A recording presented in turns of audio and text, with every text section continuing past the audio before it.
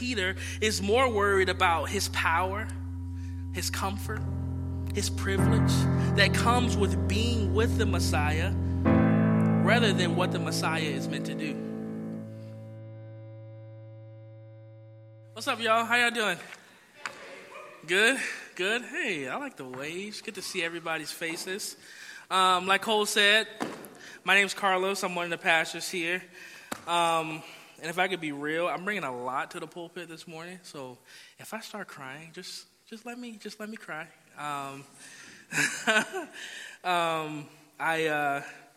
It's been a challenging week for our family. My family's in Florida. So anyway, so just be patient with me. I just asked for that patience this morning. I'm going to pray because I need it. And then we're just going to get after it because I got too many notes up here. Lord Jesus, I thank you for the reminder that you gave me even while we were singing, Lord. That I am your beloved. That you look at me, Lord, and you don't want my performance. You don't want my charisma. You just want me, Lord. And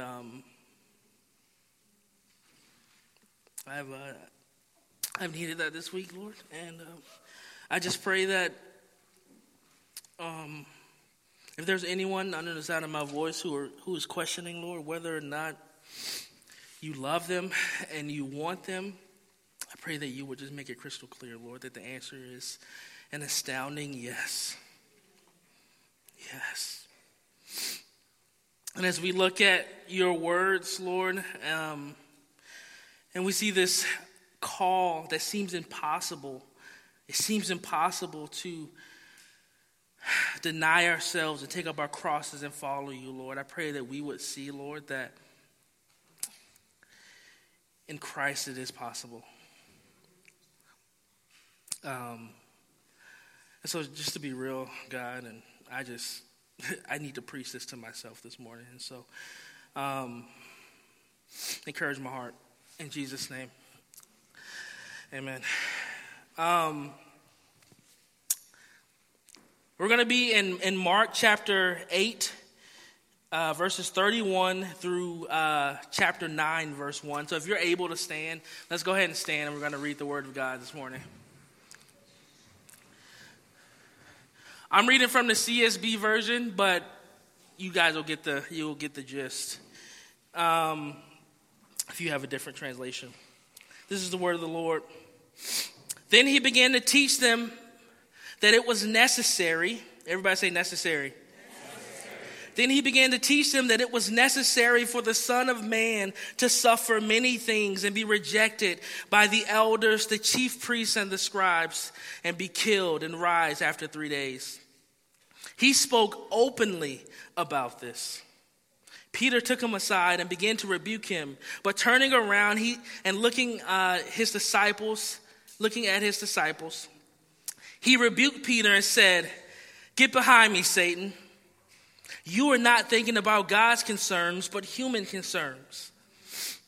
Calling the crowd along with his disciples, he said to them, "If anyone wants to follow after me, let him deny himself, take up his cross, and follow me. For whoever wants to save his life will lose it.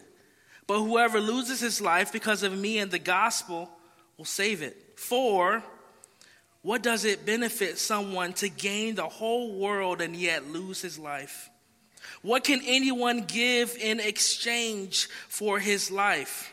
For whoever is ashamed of me and my words in this adulterous and sinful generation, the Son of Man will also be ashamed of him when he comes in the glory of his Father with the holy angels." And then he said to them, "Truly I tell you, there are some standing here who will not taste death until they see the kingdom of God come in power." This is good news. This is the word of the Lord. It is good. It is true. You may be seated.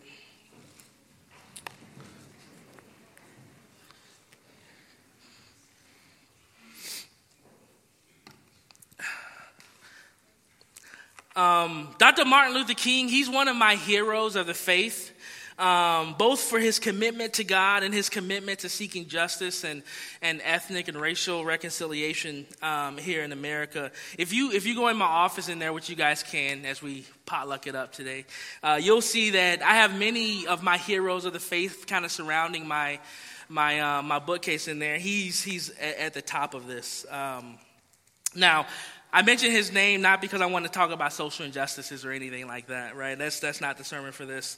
But what I do want to show is how this radical call that we just read about of discipleship that we see in our text is actually something that we can obtain, right? To follow Jesus in this way, we can actually do it. And I say this because when you first read the text, like I did when I opened my Bible on Monday, you may find the words of Jesus hard and not easy to swallow.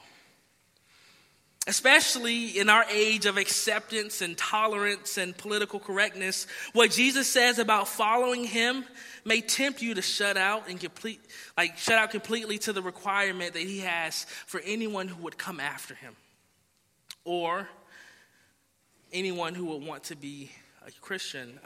You may be tempted to believe that this way, this road of discipleship, it is impossible. And if that's you this morning, I just ask that you would fight to not check out and to press into the entirety of the message. That's just my one ask this morning. Don't check out, because I promise I believe the Lord has something for you if that's you. When I think of Dr. King, he knew all too well the requirement and the cost that it carried of discipleship, and yet he still walked the narrow path that it laid out.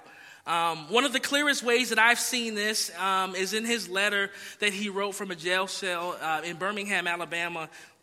After peacefully demonstrating and after peacefully sitting in a whites-only restaurant, Dr. King was arrested and thrown into jail. And while in jail, 8 other clergymen, 8 other religious people, pastors, they wrote a public letter to him, essentially calling him to stop the work that he was doing. Calling him to discontinue the work that he was suffering for because it was hard.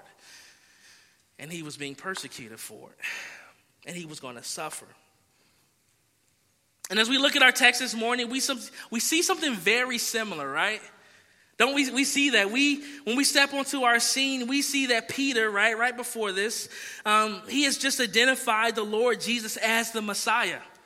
Peter has just seen clearly that this is the chosen one. This is the one that has been prophesied from our forefathers. This is the one who would deliver the people of God and usher in the kingdom of God. This is the one who would come and defeat the enemies of God. And it's almost as if this pronouncement is still coming off of his lips. That Peter, it's almost as if as these words are still coming off of Peter's lips, that we learn something about what this Messiah, what this Savior must do. Right after Peter gets a revelation about who God's Messiah is, he learns that this dude whom all the people of God have been waiting on for years and years, that this dude would have to suffer. And not only would he suffer, but it would be necessary for him to suffer. And not only would it be necessary for him to suffer, but that he would be rejected by the religious leaders of his day. And not only would he be rejected by the religious leaders of his day, but he would be killed and he would rise 3 days later, whatever that means.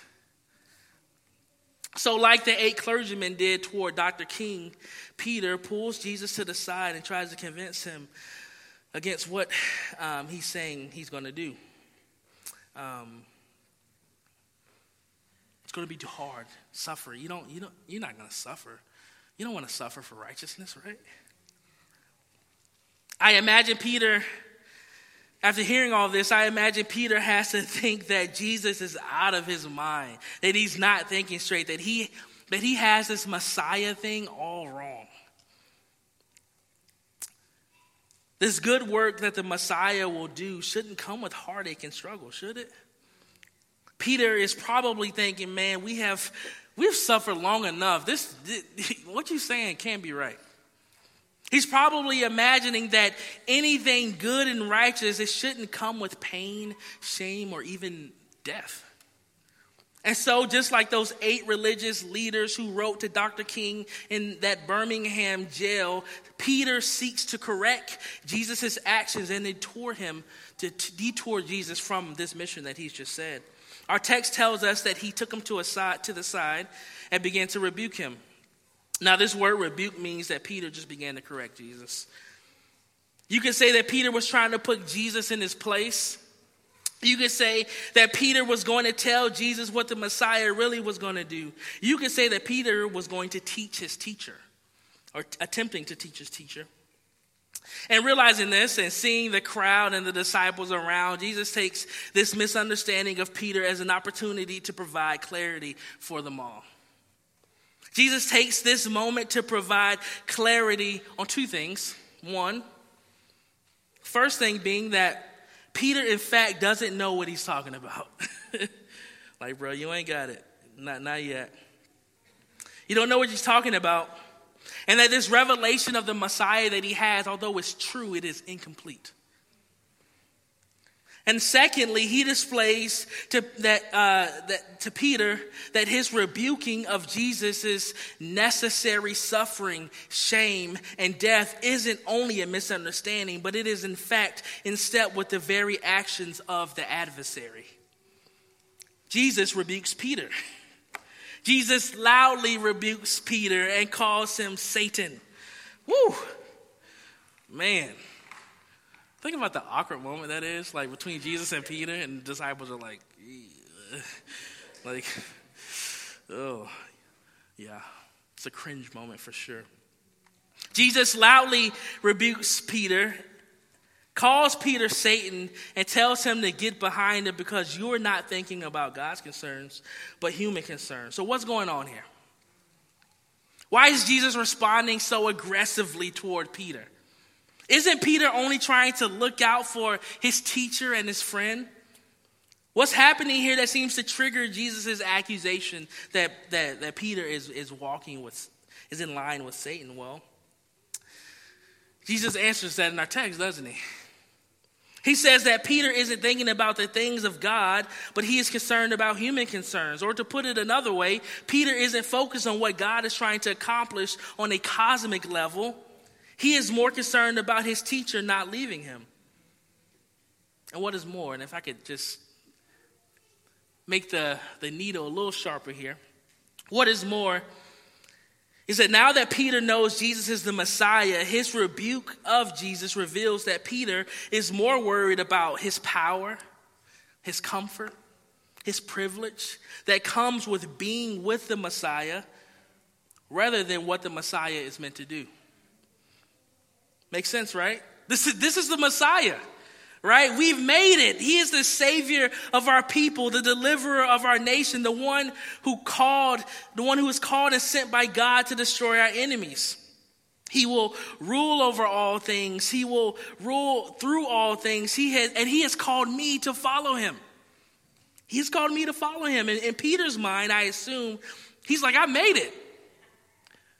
Like I made the VIP, like the velvet rope. I'm in there, you know. Let's just build our kingdom, Jesus. We don't have to suffer. We can build a great platform for ourselves. We can get this really dope marketing strategy and get like this great social media presence. They ain't have that, but you know what I'm saying. This whole suffering, shame, and death thing, this doesn't make sense. When you put it that way, well, it totally makes sense why Peter would respond the way he did, right? But it also makes a little more sense why Jesus responded the way that he did. In fact, this is the same way that Satan tempted Jesus at the beginning of Mark, isn't it? At the beginning of Mark, if you haven't been here, you need a refresher. We see Jesus, he's driven out to the wilderness. And what does Satan tempt him with? Well, we don't get as much commentary about that in Mark because it's super fast. But if you go back to the book of Matthew, it gives a little bit more commentary on what is actually, what's happening during this temptation. I lost my place. He's tempted. Oh, what we see is this. He's tempted by Satan to provide for himself, to stop the mission altogether, and probably most significantly to our text this morning, to build a kingdom without suffering. Yeah, I think that's it. That notion of the kingdom spreading without suffering, death, and the resurrection of the Messiah seems, in my opinion, to thrust Jesus to call Peter Satan. Jesus says, "Get behind me." Or, if you read it with 21st century language, get out of my face with all that. Get out of my face with all that. What Jesus sees is Peter's desire for the kingdom of God to come without the seeds that the kingdom of God requires. Peter wants Jesus to have the crown of the kingdom of God, that the kingdom of God produces, but he fails to see that this crown has thorns. Peter wants to follow after his teacher, but he can't comprehend that this teacher says that the path is paved through shame, suffering, and death. But as we look back at our text, that's what Jesus says, isn't it? He says, if anyone wants to follow after me, let him deny himself, take up his cross, and follow me. And that was a long intro, and this brings me to my first point. This brings me to my first point, which is the call toward discipleship. This word discipleship is just this fancy word that theologians and church people like me use to describe following the way of Jesus. It's following after the pattern of Jesus. And we see that in the text, right? We see that Jesus says, if anyone wants to follow after me. What Jesus is saying to the crowd and what he is saying to his disciples is that if you want to walk in step with me, if you want to live how I live, if you want to move how I move, if you want to pattern your life after I have patterned my life, then this is what you must do. This is what you got to do. There's no negotiations here. There's no, well, how about I take the first two and not the last? No, that's not what Jesus is saying. Jesus is drawing a line in the sand, and he's saying, if you want to follow after me, if you want to call yourself my student, if you want to call yourself my disciple, Frontier Church, if you want to call yourself a Christian, this is what it means. He is providing clarity. This is the requirement that you have to meet. He wants to provide clarity. He doesn't want anybody who wants to follow him to have a blurry expectation of what it means to truly be his disciple.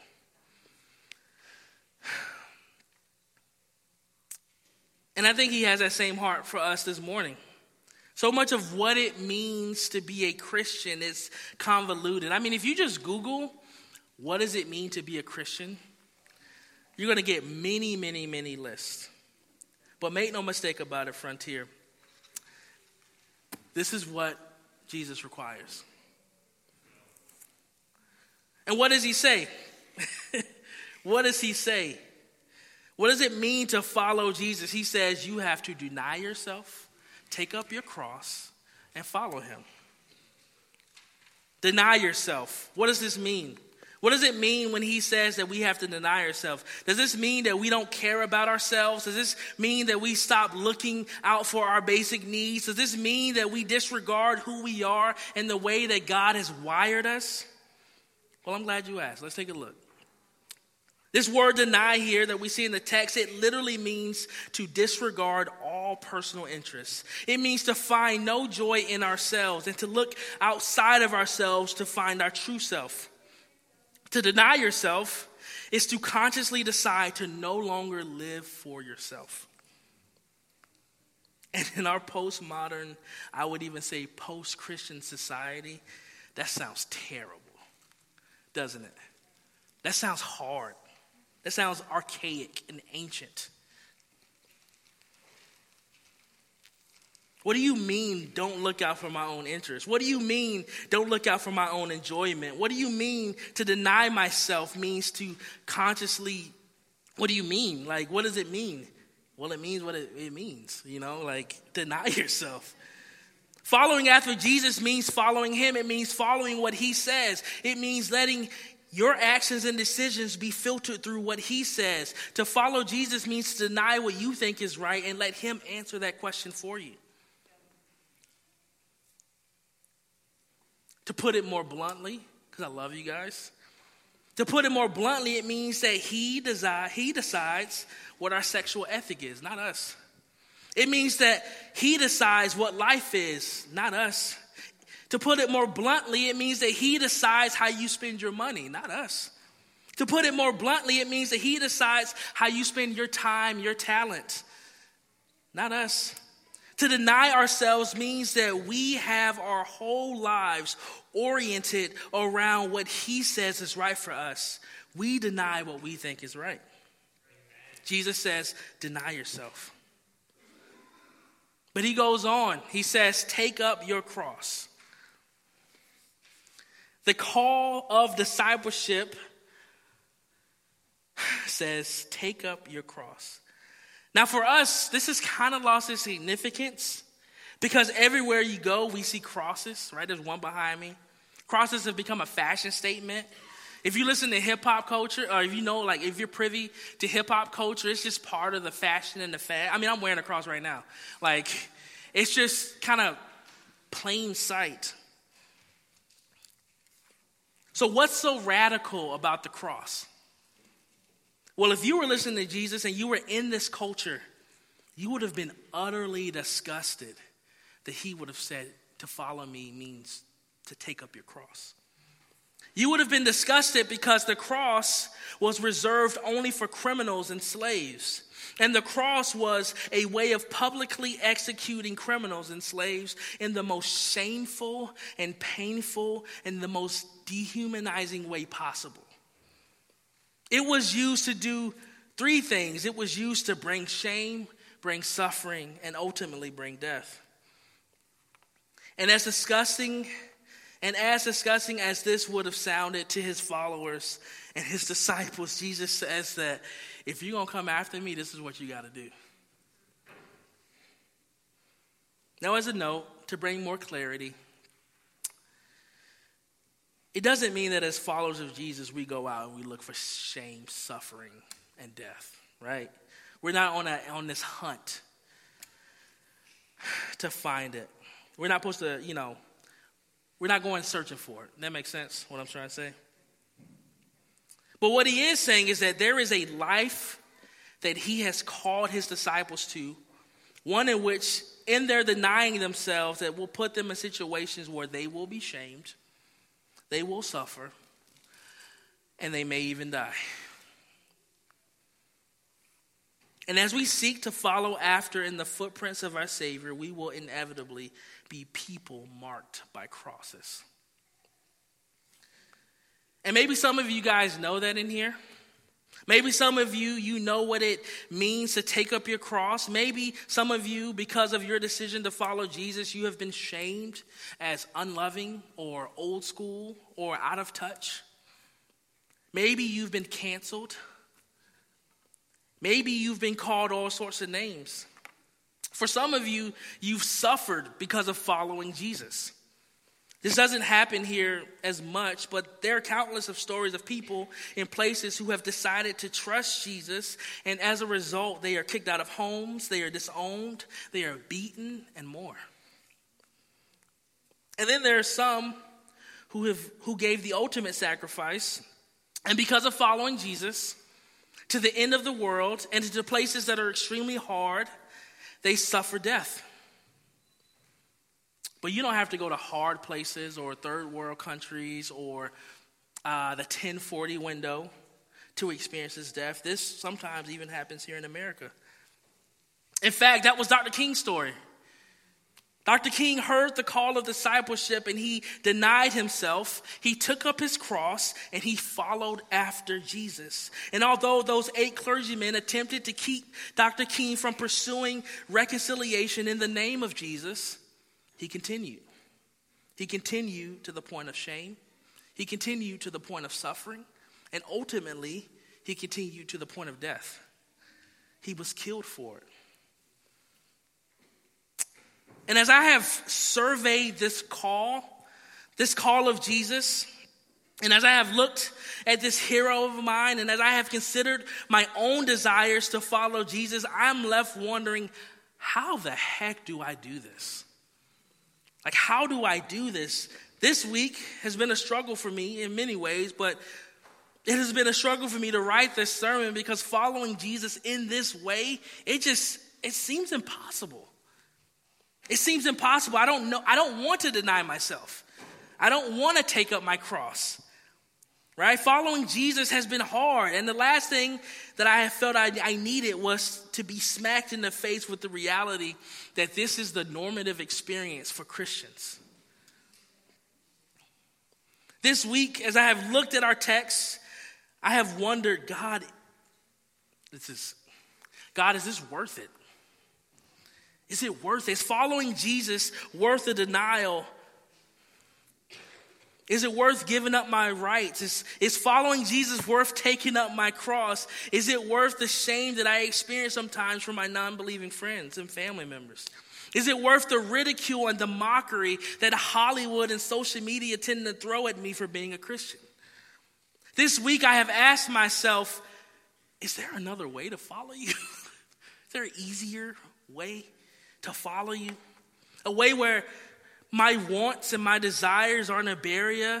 Is there a way that involves just a little less cross, you know what I'm saying? Just a little bit less. If I could be honest, this week's text, it's messed me up. Me and Joseph, we got coffee on Thursday, and we were talking about this, and I was like, bro, I have no idea how I'm gonna, I have nothing to give to this. It's just been so hard. This text it just messed me up and exposed me. And even after following Jesus for over a decade and being a pastor, I find myself looking at my text and being like, Lord, I feel more like Peter than I do Dr. King. And I imagine that I'm not the only one in here this morning that feels that. I assume that Jesus also knew that the disciples whom he called and the followers who were around him believed this as well. So after giving the command of discipleship, Jesus gave the how of discipleship. This is my second point. It was a long point. But this is my second point. The how of discipleship. How do we do this? How do we live up to such a call? Let's reread our verse 35 through 38 again. He says, whoever wants to save his life will lose it. But whoever loses his life because of me and the gospel will save it. For what does it profit someone to gain the whole world and yet lose his life? What can anyone give in exchange for his life? For whoever is ashamed of me and my words in this adulterous and sinful generation, the Son of Man will be ashamed of him when he comes in the glory of his Father with the holy angels. Lose your life. The first how of discipleship is by recognizing that our resistance toward losing our life, aka taking up our crosses, actually produces death. Jesus is saying that by living a life on your own terms and in your own way, it leads to actually a loss of life. Right? Sure, for 60, 70, 80, maybe 90 years, you go through life as if you are the master of your soul and the captain of your fate. But at the end of your life, what do you have to show for it? Jesus says, you want to follow after me? Live your life in a way that lays down your life for Jesus and the gospel. If you live that way, you will save your life. On a macro level, that starts with surrendering your life to Jesus and putting your full weight on him. It means laying down your thoughts and preferences and wants and rolling them to the King of Kings and the Lord of Lords and saying, here, you take it, you take my life and you make it what you want it to be. You write my story. I'm done living a life closed-fisted. I'm done putting you in the box and limiting the way in which you can use my life. I'm done looking to everyone else about how I should live my life, and instead, I'm going to look to you for direction. On a macro level, that's what that means. On a micro level, it could look a number of ways, but it could look on a macro level like Business owners capping their salary and giving the rest to organizations in our city to reach the hurting and the lost. It could look like week after week, letting fishing poles or hunting gear grow dusty because you've decided to invest your time, energy, and money toward your wife and your children or your roommates so that they can grow in the knowledge of Christ. It could mean walking across the street and inviting your neighbor over with the hope that you get to share your life in the gospel with them. There are many ways that we could lose our life for Jesus and the gospel, but the principle that we get to draw here, we draw from what Jesus is saying, is that following me, losing your life, is the opposite of self-preservation. We lose our life, and in doing so, we save our life. But Jesus goes on and he gives us a second how of discipleship. And this time he gives us a rhetorical question, doesn't he? He says, what does it benefit someone to gain a whole world and lose his life? What can anyone give in exchange for his life? And as I was reading this and meditating and praying on this, the Lord brought this song by Cinda Hill to my heart. I love the lyrics. It says, take the world, but give me Jesus. All its joys are but a name, but his love, it abideth forever, through eternal years the same. Take the world, but give me Jesus, sweetest comfort of my soul. With my Savior watching over me, I can sing though billows roll. When Jesus points out this question, he's alluding to the fact that you could gain the entire world and everything that come with it. And at the end of the day, you could lose your soul and be separated from God for an eternity. In this life, you could gain riches and wealth and honor and esteem. You could do good works. You could give all your money to the poor. And in the end, you couldn't trade that for your life. Life isn't earned by gaining and possessing. As we have already mentioned, it's gained by losing. So how do we do this thing called discipleship to Jesus? We don't exchange our life for temporary pleasures of this world. We don't live as if this world and this is it. And lastly, we live into the call of discipleship by not being ashamed of Jesus and his words. Thank you guys for your patience. I know this is going long, but it is what it is. Notice how Jesus adds emphasis here.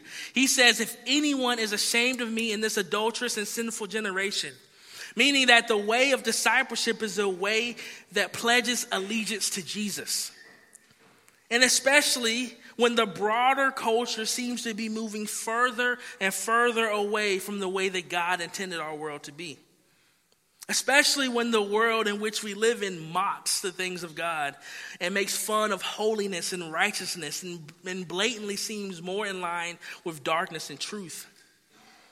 Answering this call of discipleship means to stand on business and say, no, I'm rocking with Jesus. I'm with Jesus. I don't care what's popular right now. I'm rolling with the King. So Frontier, I think Jesus is looking us in the eye this morning, and he's asking us today, do you want to follow me? Do you want to live as I have lived and move as I have moved and pattern your life after me? Jesus is saying, well, here's the way. Here's the way. It may look differently among different cultures and people in different backgrounds and different seasons of life, but there's only one way. Deny yourself, take up your cross, and follow Jesus. You do that by pouring out your life for Jesus and the gospel. You do that by forsaking the world and clinging to God in Christ. And you do that by living unashamedly for Jesus. But again, that sounds good, Pastor Carlos. Thank you for those instructions. How do I do that? I can barely get out of bed in the morning. I can barely get my kids out the door for school. I'm struggling with sickness and heartache and disappointment. It feels like Jesus is just adding a ton of more requirements for my life that I just can't live up to. Is there hope from someone like me, talking to myself, to answer this call of discipleship? Those are valid questions, and those are the right questions to be asking. So if that's you, take heart. It's okay. But really, this burden isn't on you. This burden isn't on me. This burden isn't on us. You are required to answer this call, but it's really a response, isn't it? Right? Discipleship, you could say. Discipleship is a liturgy that calls out to us and we respond in faith. In fact, everything that I have said and everything that we have talked about has already been done for us and for you. As much as this sermon seems like a list of to-dos, and what it really is a reminder of what Jesus has already gone before us and done. It really is just an example of what is freely yours in Christ. This life of discipleship, though hard and countercultural, is obtainable because there is one that has already gone before you and done it. Jesus is the one who truly denied himself, right? Remember that he was God, yet he didn't consider equality with God something to be grasped. But he emptied himself. He denied himself his heavenly throne, and he put on flesh, and he came to us in a manger. He denied himself during his time on earth, and instead of walking around, right, demanding service, demanding that people, instead of living like the other kings of the time, he used his life to serve and to heal and to forgive and to cast out demons and to raise little children back from the dead. Jesus is the one who truly took up his cross, isn't he? Remember what Jesus said in our text. He said that it was necessary for him to suffer. It's necessary because sin is so bad that God had to die, but he's so good that he chose to do it. He suffered ridicule and shame from the religious leaders of his day. He willingly let his creation pull the hair out of his beard and whip his back open bloody and slap him in the face and spit on him. He truly took up his cross by being stripped naked and hung on a cross like a criminal. He truly took up his cross by, even in his last breath, praying for his executioners. He truly takes up his cross in dying a death that we all deserve. And he is separated from his Father. Family, Jesus has done the work of discipleship already. So when we ask, how do we do this thing? How do we do this? We look to the finished work of Jesus. Let's look back at our text. Because our text is like this, I'm a Christian, so just when I say this, don't freak out. It's like this fortune into the future, right? Jesus says, losing your life will save it. And in the gospel, he loses his life to save ours.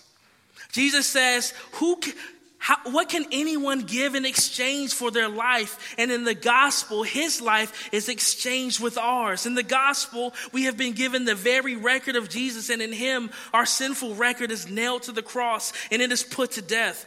So that now when God the Father looks at all those who have placed their faith in Jesus, he only sees Jesus' perfect, spotless, pure record. And when he looks at the wounds of Jesus, he sees the penalty that has been paid on our behalf. Jesus says, whoever is ashamed of me and my words in this adulterous and sinful generation, the Son of Man will be ashamed of him when he comes in the glory of his Father with the holy angels. And in the gospel, because Christ has ransomed us, we have nothing to be ashamed of when we go before the Father, because we are one in Christ.